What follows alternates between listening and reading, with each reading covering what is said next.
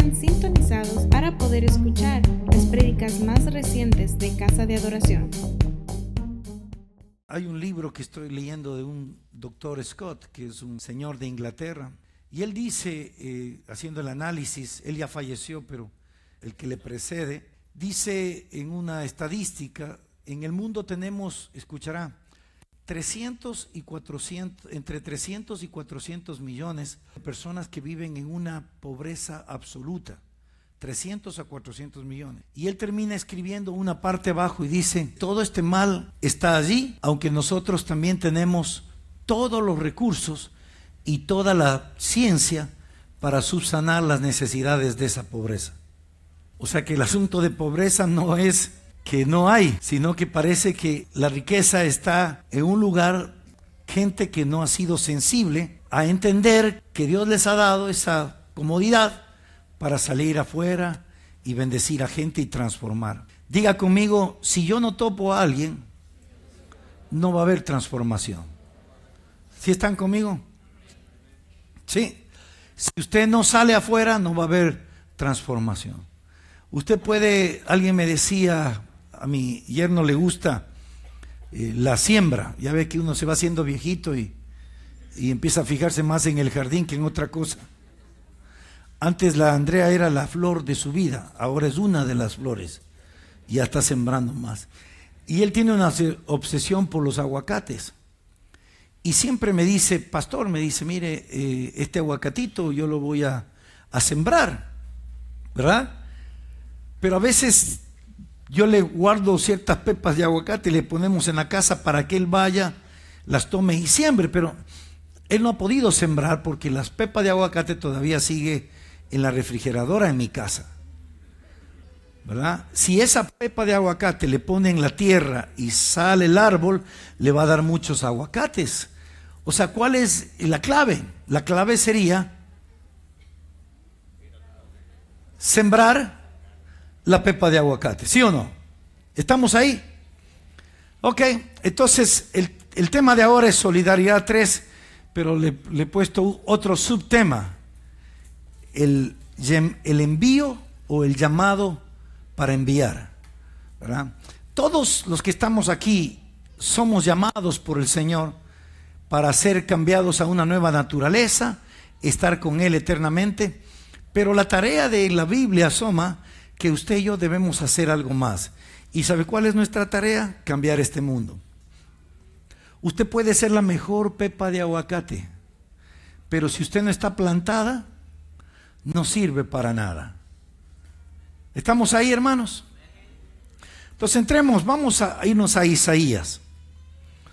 Estuvimos en una administración con el apóstol Ronnie, y él no llevó una enseñanza, pero nos hizo reflexionar acerca de la responsabilidad que tenemos de ser enviados, que hemos sido llamados para ser enviados. La Biblia en el Antiguo Testamento clasificaba sacerdotes por un lado, reyes por otro lado y profetas por otro lado, ¿verdad? Y cuando vemos el Nuevo Testamento, Dios puso al profeta, al sacerdote y al rey en una licuadora y la licuó y salió la nueva generación de cristianos. ¿Cuál es la nueva generación? Usted y yo. Somos reyes, somos sacerdotes y somos profetas.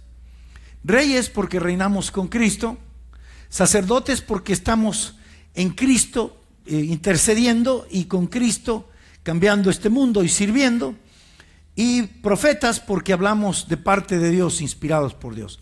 O sea que usted y yo somos todo eso. O sea, diga conmigo, soy una buena pepa de aguacate. Alguien le puso más decente, dice, soy una semilla. No le gusta la pepa, dice, muy grande. Usted y yo tenemos ese valor en las manos de Dios y Dios nos ha puesto en el mundo para sembrarnos. Pero ¿qué tal si la semilla tiene pies y tiene manos? Oh my gosh. Es difícil si le pedimos permiso a la semilla. Semilla quiere ser enterrada y la semilla lógicamente nos va a decir que no. La última vez que Jesús habló de la semilla lo hizo de una manera horrible. Le dijo al trigo, para poder sembrarte tienes que morir. porque si no mueres no llevas mucho fruto, ¿se acuerdan? O sea que tiene que haber un precio en el sembrarse, no es todo ilusión, ¿verdad? La pepa de aguacate deja de ser pepa de aguacate para volverse un semillero para el árbol de aguacate, ¿ok?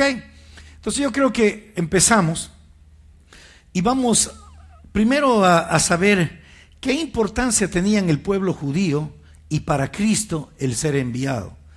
Y voy a tener alguna lectura de pasajes, principal uno que está en Mateo 12 al 15, empieza diciendo Jesús, porque no hay diferencia entre judío y griego, pues el mismo Señor es Señor de todos. Sigue, dice, porque todo aquel que invocar el nombre del Señor será salvo. Y luego pregunta, ¿cómo pues invocarán aquel en el cual, perdón, estoy leyendo Romanos, ¿cómo aquel invocarán a aquel en el cual no han creído? ¿Y cómo creerán en aquel quien no han oído? ¿Y cómo oirán sin haber quien les predique? ¿Y cómo predicarán si no fueren enviados? Como pues está escrito, cuán hermosos son los pies de los que anuncian, que dice, la paz de los que anuncian las buenas nuevas. Me gustaría mucho que lo tengan el pasaje porque les va a gustar leerlo por usted mismo, ¿verdad? Romanos capítulo 10, versículo 12 al 15. Primero empieza diciendo que no hay diferencia, que todos somos iguales en el Señor, que esto no es para los judíos, la nación escogida, esto es para todos. Segundo, dice que todo aquel que le llama al Señor, miren qué bonito, ¿no? Invocar es llamar. Todo aquel que le llama al Señor será salvo. Tiene un poder esto de llamar, esto de ser enviado. Y aquí hace Pablo las preguntas del caso y empieza, dice, ¿cómo pueden invocar? O sea, esta gente que va a ser salvo, ¿cómo puede ser salva? Dice, si no le invocan. Dice, ¿cómo pues invocarán a aquel en el cual no han creído? O sea que era necesario que la gente crea. Segunda pregunta, ¿y cómo van a creer para invocar en aquel que no han oído de quién? ¿Verdad? Y tercero, ¿y cómo van a oír sin que nadie les predique? Y luego dice, ¿y cómo les van a predicar si no hay quien fuera enviado? Wow. Entonces la cosa es así. Una persona para llegar a la salvación necesita creer en Jesús. Pero para creer en Jesús necesita escuchar que alguien le habla de Jesús. ¿Estamos ahí? Entonces primero me hablan de Jesús, yo escucho de Jesús y yo creo en Jesús.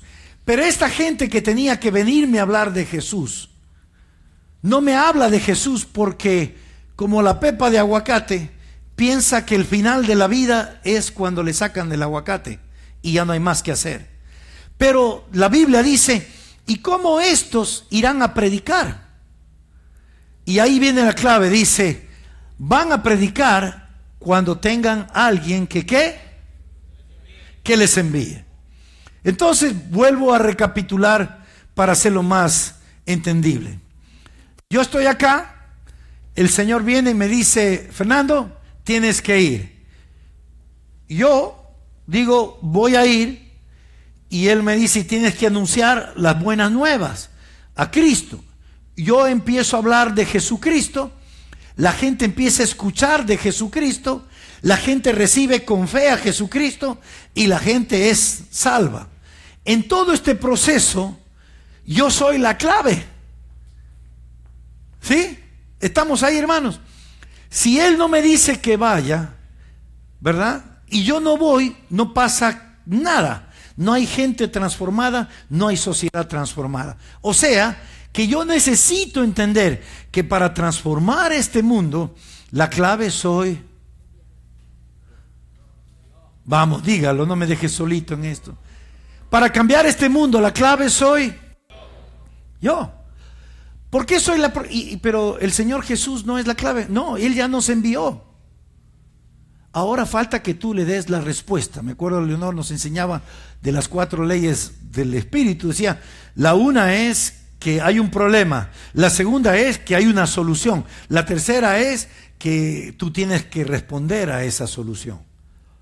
¿Ah? Entonces usted puede ser alguien precioso aguacate, linda pepa, pero si usted no toma la decisión de meterse en la tierra, no va a llevar fruto. Espero que ustedes me estén agarrando. Gracias a Dios estoy con nueva generación, no de edad sino en el espíritu. ¿Por qué se ríe? ¿Ok? Número 1, el Señor me dice, anda Fernando. Número 2, la clave, digo, yo voy. Número 3, empiezo a hablar de Cristo y del Evangelio. Ya. Número 4, 5 y 6, tenemos gente salvada cantando y danzando. Ay, aquí hay libertad. Es el año del jubileo. Para conseguir esa alegría, alguien necesitaba ser enviado, llegar, predicar, hablar de Dios, y el mensaje le convertía a la persona, llegaba a ser salva, era nueva criatura, y aquí estamos todos aquellos que disfrutamos de haber sido tocados por el Evangelio, pero porque alguien aceptó el llamado. ¿Estamos ahí? ¿Cómo empieza esto? El Antiguo Testamento es sombra de lo que había de venir. Mire esto. Mateo 23, 38 al 39. Jesús está hablando a los judíos. Mire lo que les dice a los judíos.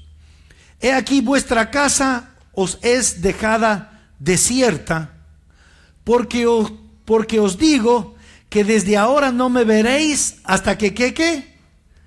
Hasta que digáis. ¿Qué dice? Bendito el que viene en el nombre del Señor. Mateo 23, 38 al 39. Dice Jesús, les dice a los judíos, el problema de ustedes no se va a corregir así nomás. Va a venir una desolación, va a venir una destrucción. Ya olvídense de las promesas de Dios, nada. Todo eso está perdido. ¿Por qué está perdido? Hasta que ustedes aprendan a decir, bendito el que viene en el nombre del Señor. ¿Pero por qué diría eso Cristo? Porque la esperanza de la redención empieza cuando alguien está siendo enviado por Dios y va. Acuérdese, usted es el que le envían y usted acepta el envío como un llamado.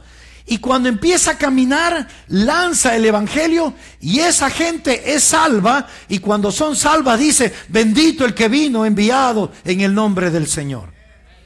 ¿Sí? ¿Estamos ahí? Bendito el que viene en el nombre del Señor. Nadie va a ser salvo al menos de que usted y yo tomemos nuestra responsabilidad de salir y hablar de Dios. Al principio parecería que la gente se opone y dice, no me hables de Dios, yo soy de hueso colorado, yo nací testigo de Jehová, yo nací adventista, yo nací qué sé yo, católico, no me hablen, eso no es mío, ¿verdad? Y parecería que, wow, ellos se ponen en pelea. Claro que se ponen en pelea, porque ellos tienen al compadre, al diablo. Y el diablo se molesta porque los queremos llevar a una dimensión tremenda. Pero cuando ellos, el evangelio que escuchan, empieza a comer el cerebro ese viejo y empieza a transformarles y ellos creen en Jesús, ¿sabe lo que dicen de usted? Bendito el que viene en el nombre del Señor. Yo me convertí porque alguien me predicó. Usted no se convirtió porque soñó. Usted se convirtió porque alguien del barrio suyo, a alguien le importó. Muchos dicen, no, estamos aquí, Pastor Fernando, yo me convertí en su iglesia. Alguien lanzó la semilla allá en Ecuador, en México. Y ahí empiezan las memorias. Oiga, sí, hombre, cuando yo tenía 15 años, una señora bien rara venía y nos hablaba del evangelio y era un poco temática. Ahí te dieron la semillita. ¿Sí? Miren otro pasaje de Cristo acerca de bendecir al que viene en el nombre del Señor. Obviamente es un proceso. Al principio tienes pelea, pero luego la gente dice eso. Mateo 21, 9. Y la gente que iba delante, dice, y la que iba detrás aclamaban, diciendo. Esto es cuando Jesús entró a Jerusalén. ¿Qué decían? Bendito el que viene en el nombre del Señor. si sabe que Jesús era bendecido, escúcheme bien, cuidado, me escucha incompleto, escuche bien. No porque vino, no porque salvó a la humanidad en la cruz, escuchará, sino porque obedeció el envío del Padre para que nosotros seamos bendecidos. ¿Estamos ahí? Cristo no hubiera logrado toda esa misión si Él no venía enviado del Padre para poder recuperar a la humanidad. Hay una bendición. Usted, yo no sé si se ha dado cuenta, pero yo le digo, la diferencia de tener un adorno y la diferencia a tener algo real es dónde está ubicado. Yo puedo llevarle y mostrarle una moto, una Harley Davidson, pero cuando entra usted le ve en una vitrina y dice, por favor no toque, es para exhibición. Usted no la toca. Otra cosa es que se suba conmigo a la Harley Davidson y demos una vuelta. No sé si están viendo la comparación. Una cosa es que usted sea cristiano de vitrina, no touch. Y otra cosa es que sea cristiano en la misión. Cuando la gente lo recuerde va a decir, oye, qué bonita moto en la exhibición. Y no pasa nada. Pero en cambio, cuando yo le lleve a dar una vuelta, usted va a entrar en confianza y dice, ahora déjeme manejar a mí, pastor.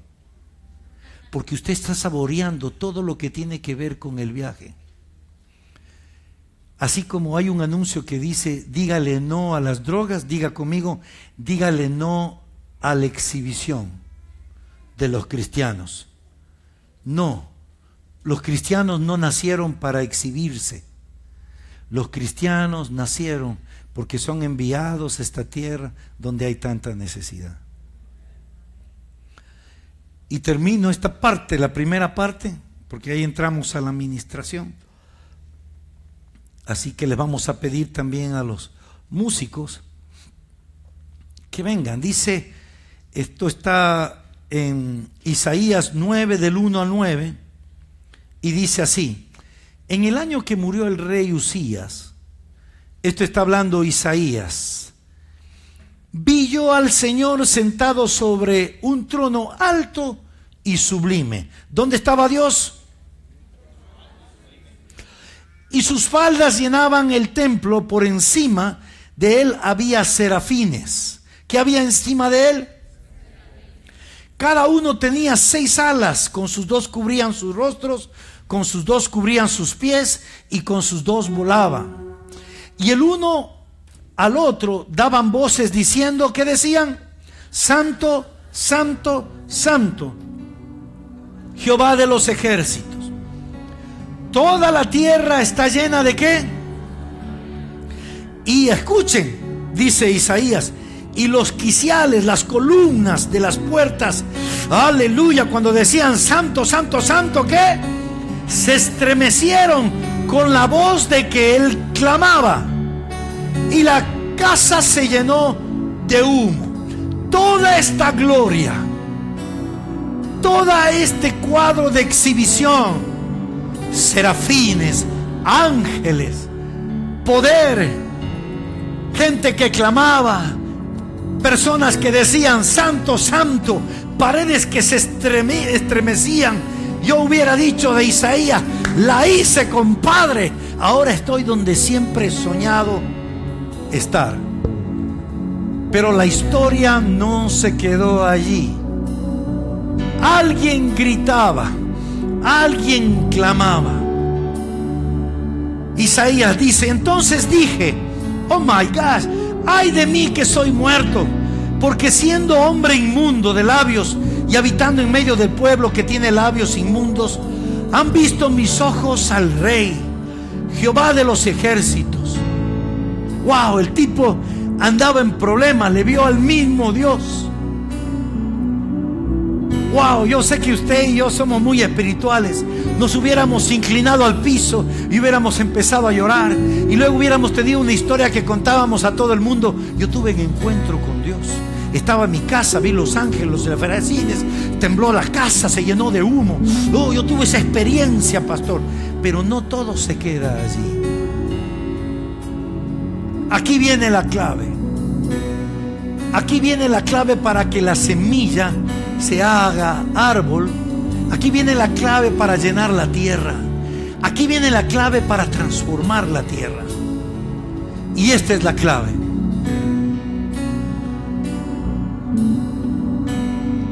Y dice: y voló hacia mí uno de los serafines, teniendo en su mano un carbón encendido.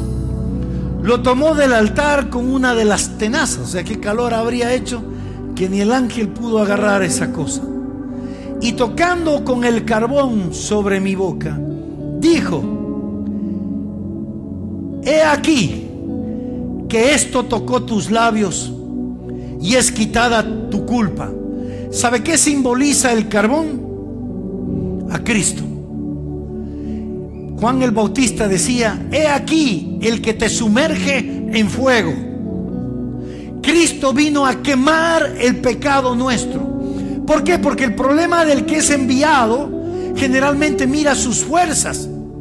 ¡Ay, yo vi a Dios! Y viene el ángel y dice: eres pecador, pero ahora es limpiado tu pecado.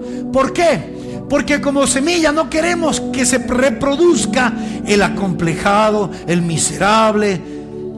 Queremos que se reproduzca el hombre nuevo, el hombre santo, el hombre puro. Entonces el carbón quemó la culpa. Y le dice el serafín: ni yo he podido tocar ese carbón. Mire la bendición suya y mía. Ese carbón entró no solo a nuestra boca, a nuestra alma, a nuestro espíritu. Ese carbón se llama el fuego del Espíritu Santo. Ese carbón fue dado sin medida, fue llenado. Usted y yo somos sumergidos en el Espíritu de Dios. ¿Para qué? ¿Para qué? Para que seamos limpios. Porque queremos sanar la tierra con gente nueva, con gente con autoridad, con gente con nuevo pensamiento, con nueva naturaleza. Y después de quemar la culpa, wow, y vaya que la culpa es un big deal. Algún rato hemos de hablar de eso. Es quitada tu culpa y es limpiado tu pecado. Wow. Es quitada tu culpa y es limpiado tu pecado. Dios no solo quiere limpiarte el pecado, porque limpiarte el pecado te deja limpio. Te quiere dar una nueva identidad. Si tú todavía sientes culpabilidad, condenación, uy, ¿sabe lo que te diría el ángel? Ni salgas, brother, de este cuarto. Porque lo que vas a predicar es pesimismo, es condenación, es culpa. Vas a salir a juzgar a otros.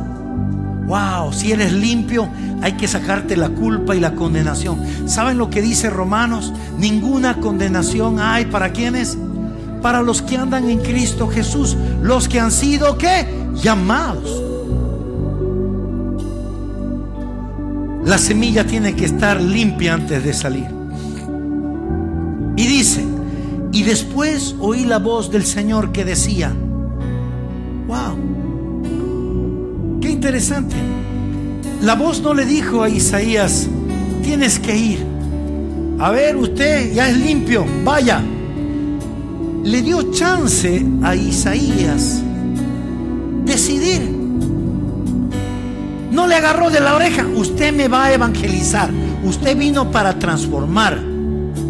No le amenazó: no te voy a limpiar el pecado porque si tú no vas. No, no. Primero le limpió, segundo le perdonó, y tercero le hace la fantástica pregunta: ¿a quién enviaré? ¿Quién irá por nosotros? Acuérdense los que están allá diciendo: bendito el que viene en el nombre del Señor. ¿Saben lo que yo veo? Que cuando usted sale afuera, así como hay demonios que están queriendo estorbarle, hay unos millares de ángeles que dicen: aquí viene el bendito en el nombre del Señor. Aquí viene. Y cuando usted se anima a dar el primer paso, los ángeles se ponen de pie. Está viniendo el bendito del Señor, el enviado del Señor. Ya se acerca. Y cuando los ángeles están parando, la cosa se ve seria. El diablo está buscando por dónde salir, porque usted acaba de decidir ir en pos del llamado de Dios. Pero escuche, no es obligado. Yo sé que hay pastores que predican: no, hermano, si usted no evangeliza, se va al infierno. Eso no funciona, porque si Dios te quiere quitar la culpa, ¿para qué le pone más culpa? Déjale en paz. Si no quiere ir, déjale en paz. Pero si él escucha la voz de Dios, miren la voz de Dios, como un niño, ¿quién irá por nosotros? Interesante. Dios se pone como doble persona. Primero dice: ¿a quién enviaré? Y luego Dios se pone como la gente y dice: ¿quién vendrá? ¿A quién le importamos? ¿A quién le importamos? Oh, mamá mía. Entonces Isaías, como muchos de sus corazones que están saltando esta mañana, respondió y dice: heme aquí, aquí estoy yo, aquí estoy yo. ¿Quieres transformar esa ciudad? Aquí estoy yo. No sé lo que voy a hacer. Sé que estoy limpio, que no tengo culpa. Y luego allá añade la palabra, dice: envíame a mí.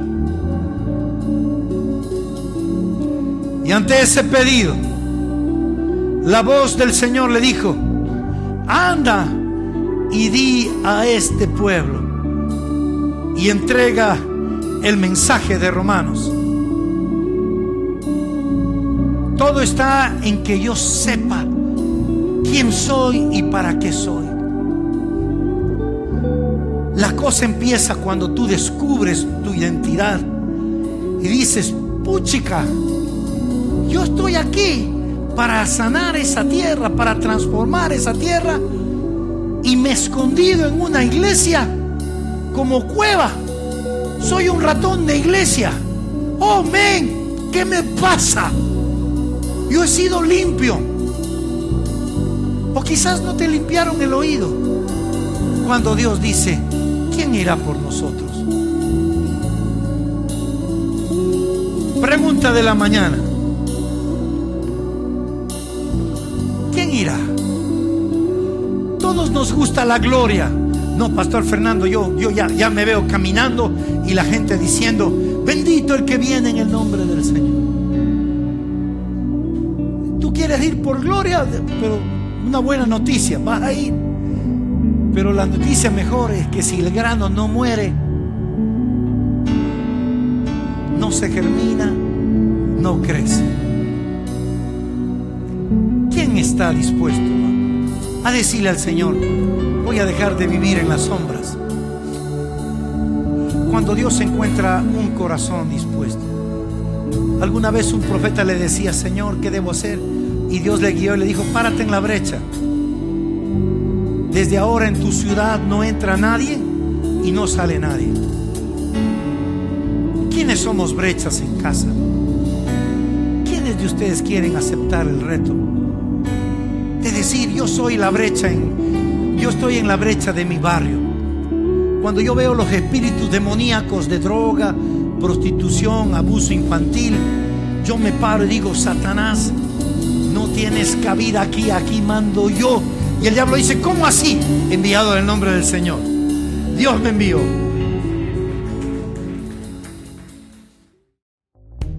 Este mensaje es presentado por casadeadoración.org.